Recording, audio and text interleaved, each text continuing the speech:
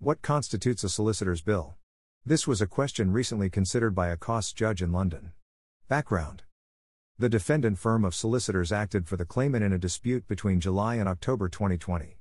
During that period, they issued a series of invoices totaling £80,000. A balance of £27,000 is outstanding. In January 2022, the defendant sent a letter before claim. In July 2022, the claimant commenced the instant proceedings for delivery of a statute bill. Solicitors Act 1974. A statute bill is a solicitor's invoice which complies with the provisions of the Solicitors Act.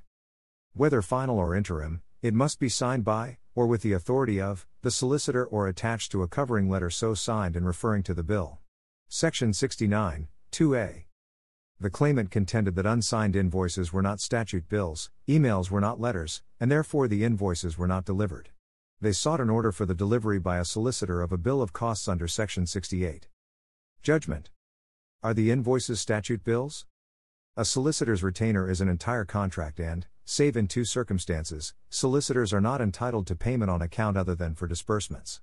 The exceptions are, first, where there is a natural break in protracted litigation and, secondly, where there is an agreement that the solicitor can submit interim statute bills. In Chamberlain v. Boodle and King, 1982, the retainer did not allow for interim bills but made provision for regular statements. Over a 6-month period, with no natural breaks, 4 bills were delivered to the client. The Court of Appeal held that the bills should be regarded as one bill in respect of one complete piece of work, although divided into parts. The invoices in the instant case constituted a Chamberlain bill with sufficient detail across the 6 invoices. Further, timesheets were included. Were the invoices signed? There was no evidence that the person creating the invoice was authorized to sign it for the purposes of the Solicitors Act. That said, the email signature was clearly applied with authenticating intent.